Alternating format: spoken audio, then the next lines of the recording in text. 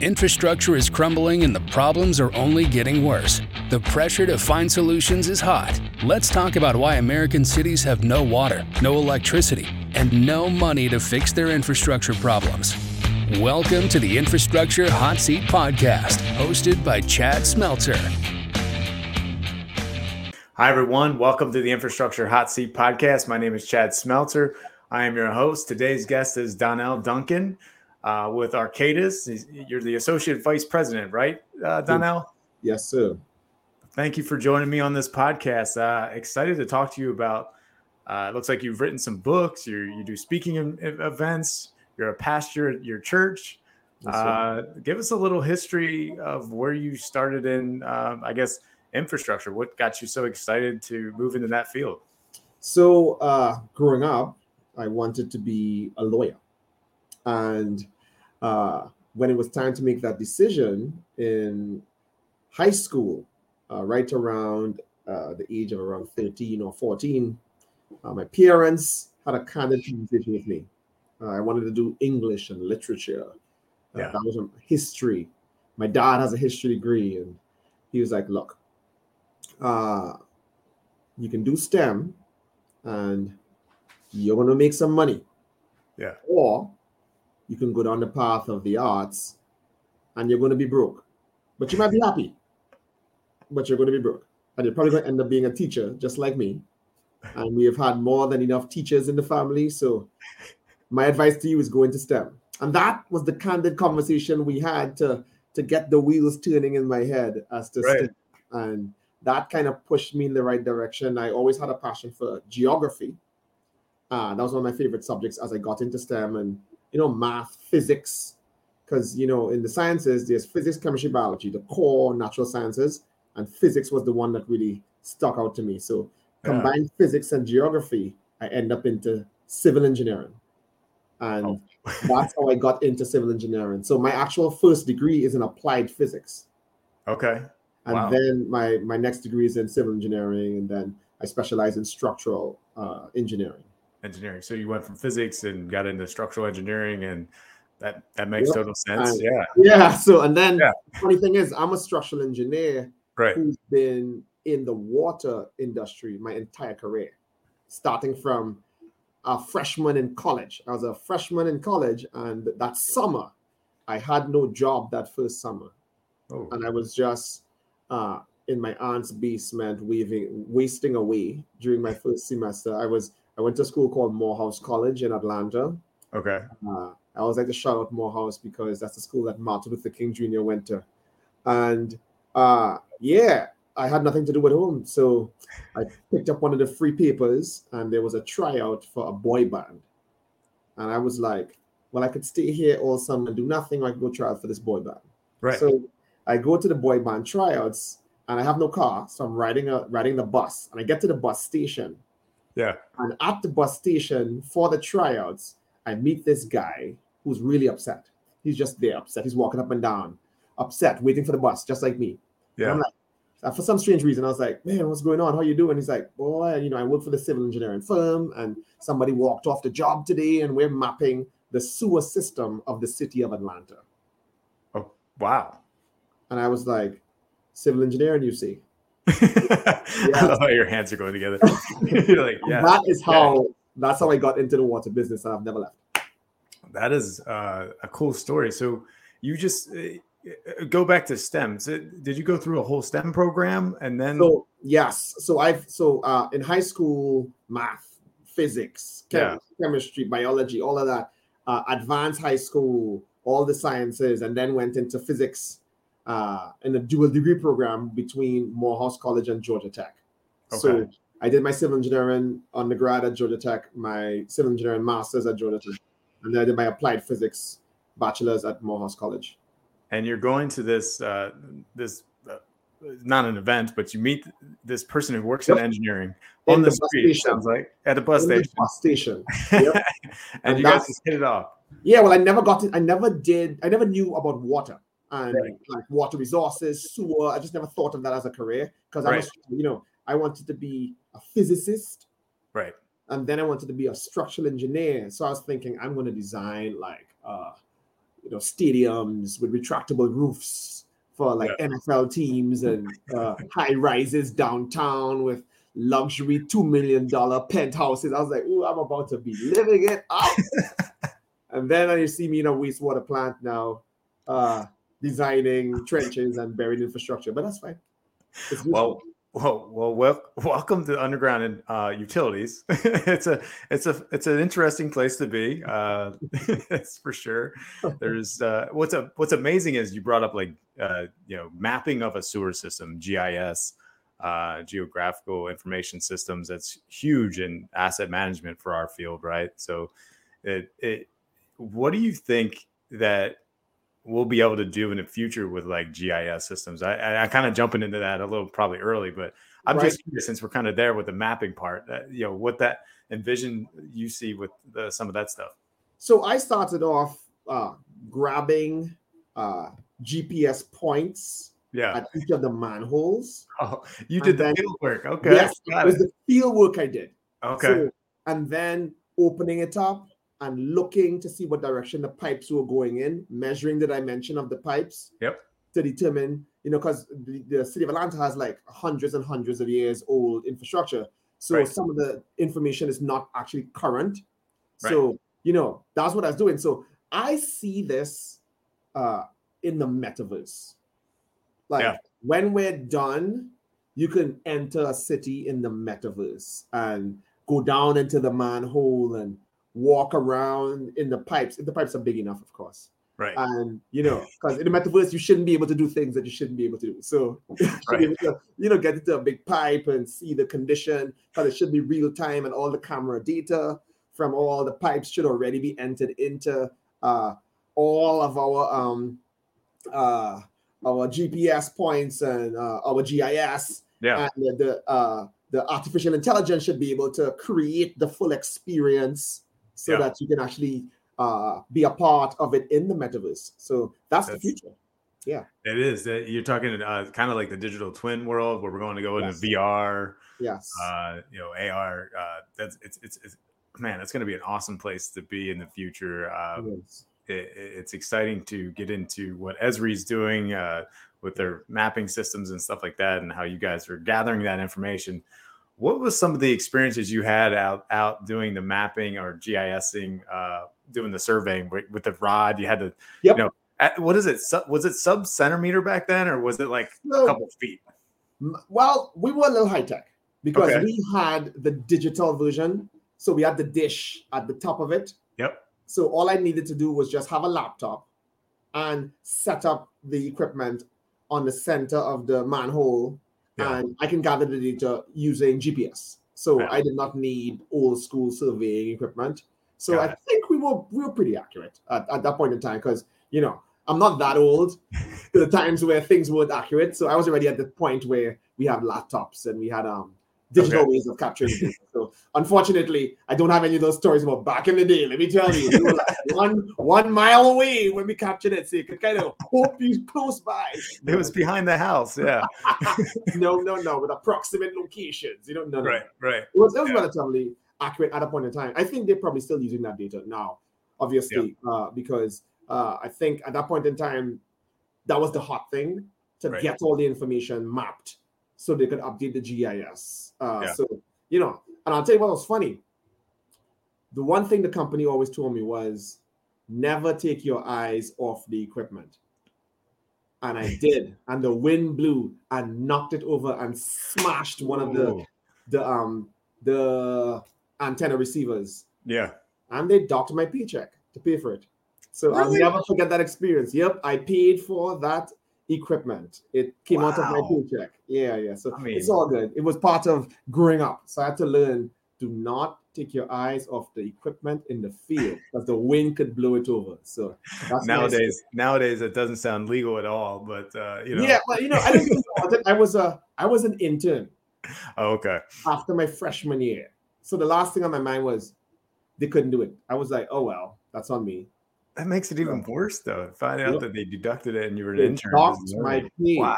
I paid for the equipment. Well, I did. it's part I of doing did. business. That's why we carry insurance. It doesn't make any sense. I'm the insurance. Call Okay. the insurance. Got it. Is the insurance. Yeah, making sure it was never going to happen again. It would never happen again. That was one of those object lessons you could Yeah. never tell me to ever forget. Yeah. To keep my eye on the equipment. So now you're in, you did the field work. You got that experience doing asset, grabbing data points, asset management, and you're in the structural engineering. Did you just transition into structural engineering? Did you work with someone to learn more about that? So during my tenure as a structural student at Georgia Tech, I did get the opportunity to be an intern at a consulting firm who grabbed me when I was in grad school to work with them. So I actually started working on a brand new water treatment plant in New York, 290 million gallons per day. It took me 10 years because I did that intern and then I went there to work full time. And the first 10 years of my career, I worked on the same project. Okay. It was over $1 billion in construction. And at the time, it was the biggest construction project in New York after the Yankee Stadium. Okay. So, I got a chance to really learn it within the job because in school, we really focused on high rises and we focused on more commercial type infrastructure. That's, I went to Georgia Tech and the average Georgia Tech structural engineer is doing something very fancy. Right. So I was just not one of them. So it's all good. Like skills to buried infrastructure and sanitary structures. Yeah. Yeah, a lot of people would love to get in that position that you had to be a part of the water facility you were developing in New York. That's huge. I mean, 250 million gallons a day. That's a big water system. Yep. Was it water or sewer? I'm sorry. It was water. So that water. That design, we built it under the driving range of a golf course in the Bronx. Wow. Yeah. That's crazy. That's good stuff. So what did you like so much about structural engineering that kind of puts you in this position now to become an author? I would assume it's a combination of like your personal life and your business life, right? Work life. What has I guess being a structural engineer, I'm sorry, I'm like, stuttering on my words here, but how did it help you become who you are today? That's probably the word, question. Yeah. So one of the things I learned is skills are transferable. Yeah. They are not stuck to any particular field. So any skill that someone has, you can leverage that skill wherever you are. So I'm very analytical. So I'll give an example. So during the GRE for grad school, my analytical score was 720 out of 800. Nice. So analytical, I do analytical. Yeah. And because I'm analytical, I actually bring that same analytical mindset that I bring to structural engineering to the business. So I'm in business development, dealing with contracts, dealing with clients, dealing with money, having to meet metrics and address goals, etc. I'm very analytical in that approach. I'm very analytical to my preaching. So if you ever come to church and you see me preach, I have a PowerPoint with very detailed points. I pull out the scripture and I'm like, it says this here, it says this over there, it says that over there. Just like if I was looking at a contract or just like if I'm looking at a building, I use references to buildings in my teachings. So I talk about being God's building and the foundation being Jesus. And I mean, I everything I do, it's all blended together. That's amazing. Then when it comes to being a people person, I bring the same approach to people regardless. So if I'm dealing with people inside of work, I'm dealing with people at the client, I'm dealing with people at church, or people within the industry, people are people. And I realize that it doesn't matter where you are or what the people do. And it doesn't matter what level they are. Because you think people are different if they are at this level of the organization versus that level. No, they're the same. In fact, the further along you go in life, everything starts reminding you of high school. Like, this is just like high school. This is some high school stuff going on right now. It feels like high school. It's the same thing we're doing years later that we were doing in high school. You could just kind of, project into Right. adulthood. Some of the same stuff. So yeah. Wow, that's you're Donnell. That's really unique for an engineer, in your position, to be able to do these different things. Because most, no offense to engineers, not everyone's an entrepreneur like spirit like you. It's what I'm getting from our conversation, and that's a really unique skill set to have. Right? It's just being able to present yourself, talk about the problems, like you're putting it all together. Like you said, you're very analytical. That's awesome. So is that what motivated you to become the author of your new book, and what you're doing with that? And then obviously you're branding yourself and getting yourself out there and representing what you do and what your passion is. And is that some of the things that all started from there? So it started with my parents. So my dad has written like over 40 books. Yeah. And then my mom has written 8 books. My brother is an author. My sister's an author. So the family is a family of writers. Yeah. I'm the kid who used to win essay competitions in high school. Wow. So I would be the guy who would enter essay competitions knowing I'm about to get this money. So I would have fun being like, oh, let me go get this $500 here because I want to tear up this essay. So that was me in high school. That's so awesome. I always knew that my first love was being a writer. Even above speaking, I love to speak, but I love to write first. Okay. Speak, and as a result, I remember I did a report, forensic investigation of a failed column on a time. And when I was done with the report, the president of the company reached out to me and was like, "That report was awesome. Like, how did you write that? Right.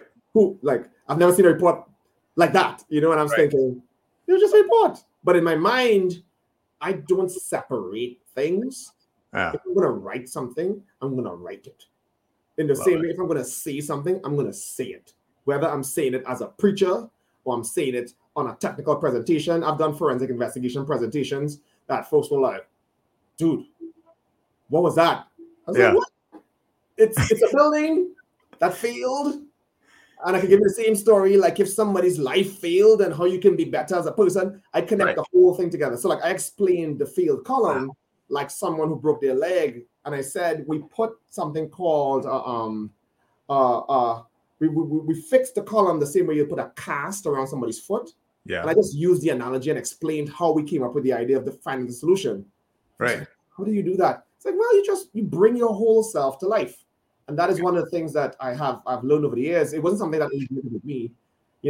Thankfully I had someone help me to understand to not live siloed, to not just take your skills and apply them in one area and not use them in another area. And that person was actually an executive coach that Arcadis had me work with, told me, hey, if you were to bring your whole self to life, if you were to bring your whole self to everything you did, what do you think would be possible? Because right now you're very siloed. You only bring piece of yourself here, piece of yourself there. And I thought, you know what?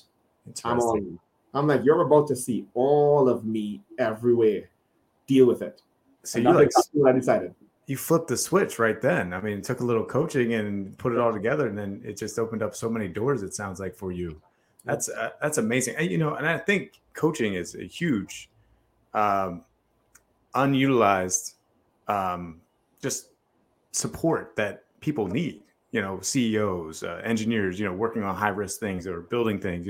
Coaches make a huge difference in the way they look outside of you and give you a different perspective on things. So that's amazing. What is the I think it's the Cracked Door Foundation you have going on. What can you explain what that is? So what happened when I had just finished grad school, I started working. Yeah. I had this idea for my first book. And it was called I Curse Death. What if God said we didn't all have to die? And I had this whole thing from the scriptures that talked about life in Jesus Christ and eternal life and all that type of stuff. And when I was done with the book, one of the things I learned from writing my first book was the publishing company expects the author to do promotion. Like, they're not just going to do all the work now. So I was like, oh. So that's when I created the website Raw.com as a just to promote the first book that I wrote. Right. And it just kind of took on a life of its own because I started blogging. Yeah. And once I started blogging, and that was before now, of course, that's before social media really took off. Right. That's blogs now. It's like 2023, right? But back then, you know what I'm saying, when blogging was a thing, right. I was a blogger. So Monday to Friday, I would blog and I would write. I had a column called A Daily Walk with God.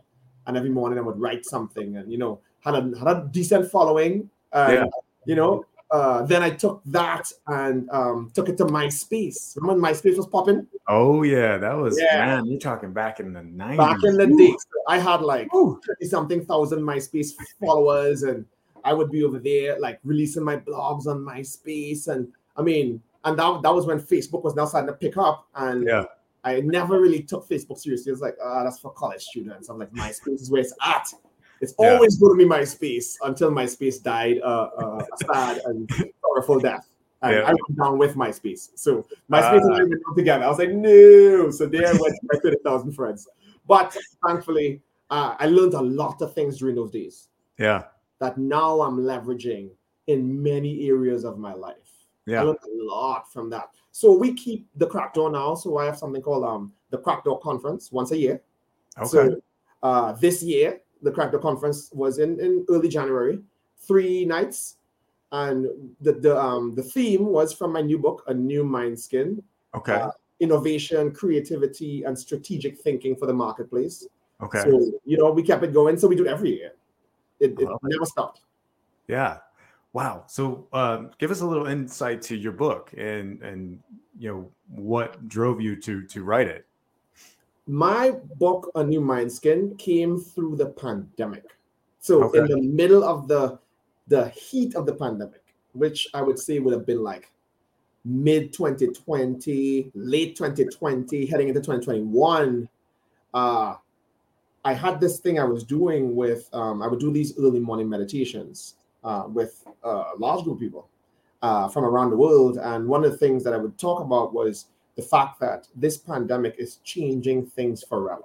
It's changing the way we think. It's changing the way we work, the way we do social engagements, the way we do church. Our lives will never be the same. And I kept saying that throughout, from early in the pandemic. It's like, we have to change our mindsets. We need a new mindset. We need a new mindset. And I was speaking about a new mindset parallel to using the parable of the wineskin, and where Jesus talked about you have to put new wine in new wineskin because that new wine would break the old wineskin because the old wineskin wasn't expansive, because back in the day they used to use animal skins for wine. And I use the analogy of your mind being the wineskin and new ideas being poured into your mind. And if you have an old mindset, it's going to blow your mind. Wow. So it's time for us to be flexible with our thinking and be open to new ideas, be open to new concepts, be able to think outside the box that we typically think in. And I kept mixing up wineskin and mindset. And I kept saying mindskin. And I would always make the mistake of saying mindskin. Yeah. And, some of the folks who were listening to me while I was talking, they would make comments and they were like, hey, mindskin's a thing. Mindskin's a thing. And I was like, mindskin's a thing? You know what? That's not a mistake. We're going to run with this. A new mindskin. And that's how it started. It was a mistake. It was supposed to be mindset and wineskin, and we merged it into mindskin. I mean, makes sense. Yeah. And from there, all the transition from the changes that were taking place through the pandemic, I decided, you know what? For the first time in my life, I am going to be candid and really share the secrets of how, as a professional who brings his entire self to life, how I've been able to navigate through the different stages of the process of my life using scripture and practical examples and research and just mixing it all together. So if you read the book, you're going to see a lot of scripture. You're also going to see a lot of research. You're going to see science. You're going to see all kinds of things because it's about opening our minds to understand, hey, you need to bring your whole self to life. And as a human being, you are multifaceted. Yeah. You do not need to pretend to be one-track and try to be a one-trick pony when you're not. Human beings are very complex. And even if we pretend to be simple, there's a lot of complexity built into who we are, our identities, the intersectionality of all the different aspects of who we are. You know what I'm saying? Yeah. Think you are this, but you're really this, and that. And you have to embrace it all and say, you know what, I'm all of these things. And I'm okay with being all of these things. And I'm okay with being all these things at once. Yeah. And if you're you're right on, deal with it. Yeah. That's my mantra. It's just deal with it. It is what it is. That's what humans are. You talk about the pandemic and what has changed ever since the pandemic, and now post-pandemic, what's happened. You and I are doing these conversations now remotely. Everything's become more digital, streamlined. It put infrastructure, kind of going back to infrastructure, and a whole new way of like managing projects, having better communication, I would hope, using this type of, remote interactions, with each other to really improve the way we're building infrastructure in our communities. So we definitely needed something. And I'm going to pivot back to like infrastructure, because we were paper-based for so long. And now we're finally just getting into this like electronic processes, right? We're not even in digital. We're still like trying to get out of the paper process into electronic. What has been your experience with infrastructure changes ever since after COVID? So the infrastructure I'll start with is the office infrastructure. So I have no office. And it's funny, coming up as a young engineer, that was one of the big accomplishments. Right. The day you got your office and you walked into your office and you swung your chair around, you're like, well, here I am. Right. And then we became modernized and there are no offices. So there is no office. There's no nothing. It's a laptop and that's your life. So my office is anywhere I am, on a plane, in a hotel, at home, wherever I am, I could just plug in and that's part of it. That's number one. Number two, as a result, the way we communicate information is now purely using these means. So when we do submittals, my main client, they don't want us to print out drawings and send it to them. They're like, send a PDF. When we're submitting proposals, upload it into some special site that has like very specific criteria that's going to check if you got all the documents in. I mean, things that you typically would never even thought of before, being able to sign documents, seal drawings. I'm a professional engineer. Yeah. To seal things without a seal. It's funny. Just the other day, I was doing an endorsement for one of my structural engineer members of my team who's going to get his PE. And he needs a bunch of PEs, 5 PEs to endorse him. So to do the endorsement, I had to actually get a physical seal to put on it. And I went downstairs in my house. I was like, all right, I know the seals are somewhere. Let me go pull out a seal. And the stamp pad for my seal is dry. Because I haven't used it for so long. Because I dropped it in and I stamped it and it was so light you couldn't see it. I was like, man, I haven't used this thing in so long. Why? Because it's electronic. Yeah. I just put my seal on a joint. I don't need to be 100 pages. By the time, you spend a whole day, it's like sealing day. All the PEs have to come here and spend the whole day sealing drawings and signing. Like, we don't have to do that anymore. So things have changed. Things have changed in the way we store information. You look behind me, you see this library. Now, when we say library, we mean something online. Right. We were like, hey, did you upload that thing? Did you put that thing in the library?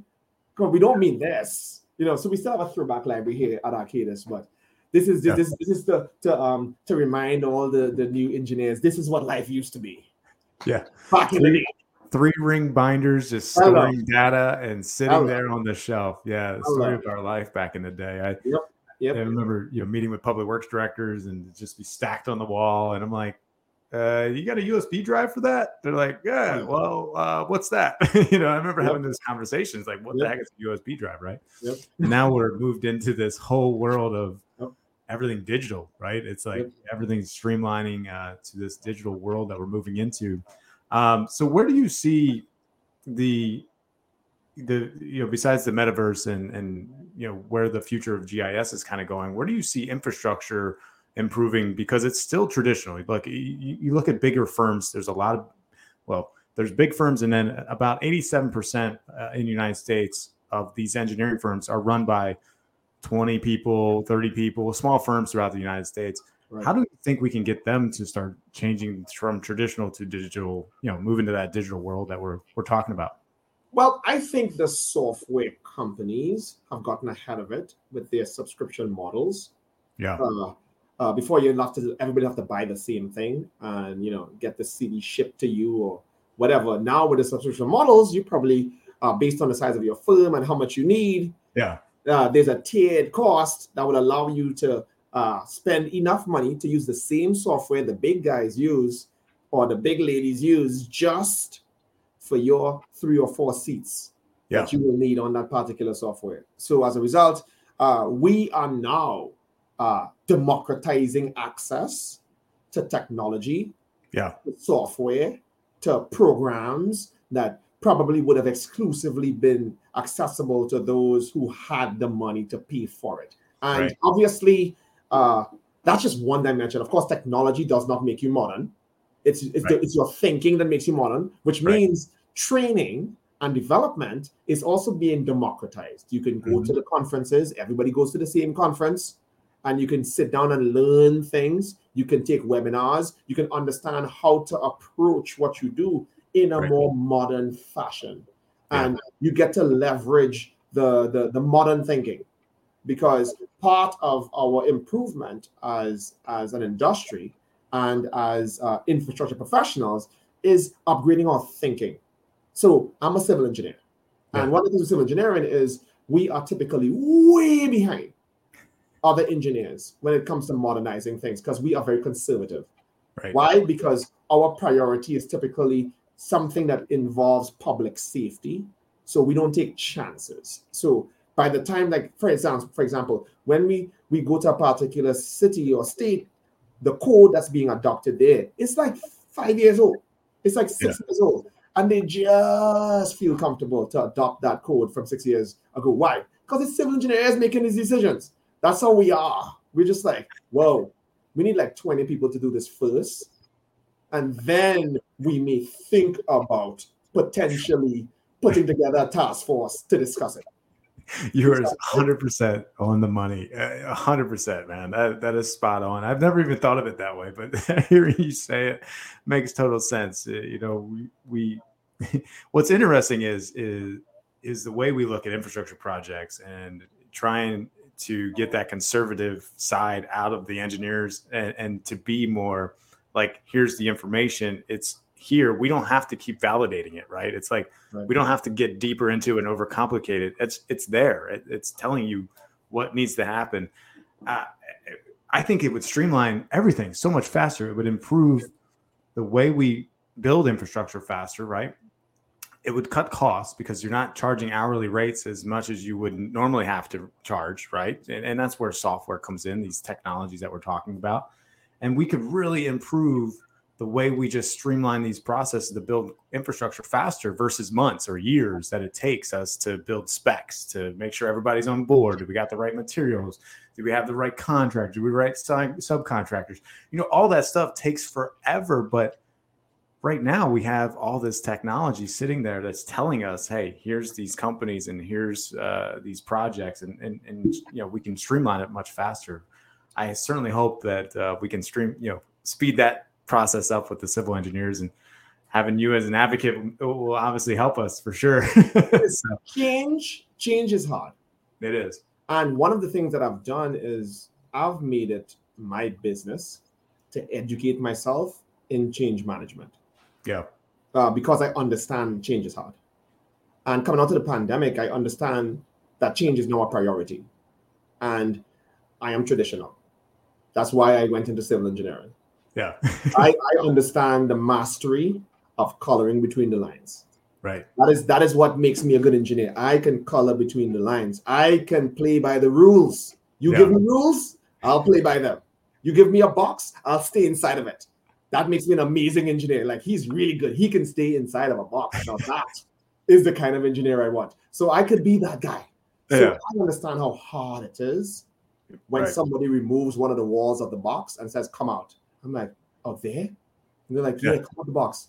what's going to happen? Nothing. Come out the box. Right. But the guy who came out the box the last time, he never came back. There's a reason why he didn't come back. Right. Come out the box. You see, it's hard, and I get it.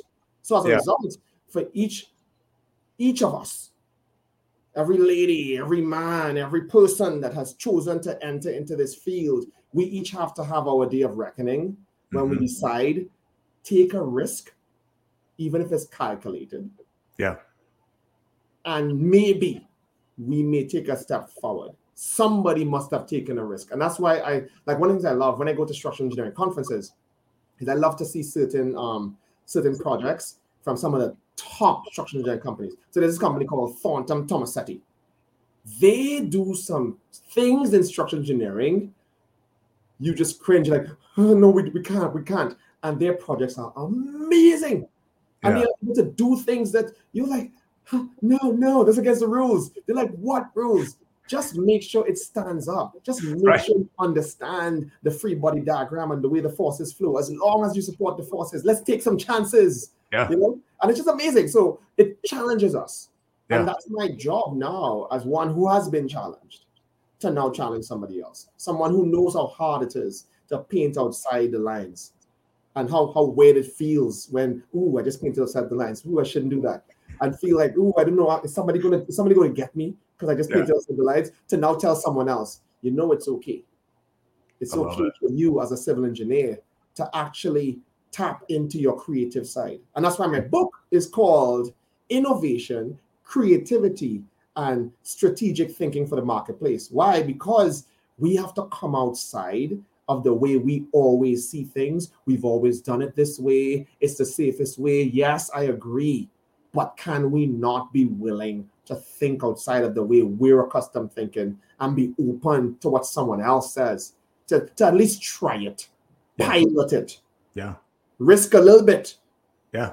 I mean, look, you just pointed it out. If you go outside the box, so to speak, it opens up a whole new world of creativity that you're talking about. The infrastructure that you're building is going to look amazing. It's going to have so many different characteristics of it, the architecture and things like that. It's just going to be a place where you now have taken your traditional firm or whatever, your traditional methods, and now you've just opened up Pandora's box, so to speak, of unlimited potential for structural engineering and just engineering in general, right? For everyone. So, man, thank you so much, Donnell. We're running out of time, but you got my mind thinking. So it was great to talk to you and hear the perspectives that you just put out there. And how can people get a hold of you, and where can they find your book and those things? Yeah, so I am everywhere, but Google me and you'll find me. But seriously, I'm really everywhere. You can find me on LinkedIn. It's private, so you have to actually add me if you want to see anything, and I'm intentional about that. You can find me on YouTube. Look up my name. I'm all over the place. Just once you find my name, Donnell Duncan, you're going to be able to find me. My book is called A New Mindskin. And if you go on Amazon.com and you search A New Mindskin, there is one, A New Mindskin. It'll be my book. So definitely go in there and take a read. Let me know what you think. I will certainly do that, Donnell. I appreciate your time, man. Thank you so much for joining me on the podcast, and look forward to the next time. Thank you so much. Thanks, Chad. Thank you. See ya. Thank you for listening to the Infrastructure Hot Seat Podcast. We hope that this show brought you some insight on relevant topics within the infrastructure world. Please join us every 2 weeks on Tuesday for the next episode. If you're interested in being a guest on this podcast, please set up a 15-minute interview with your host at calendly.com/Chad Smeltzer.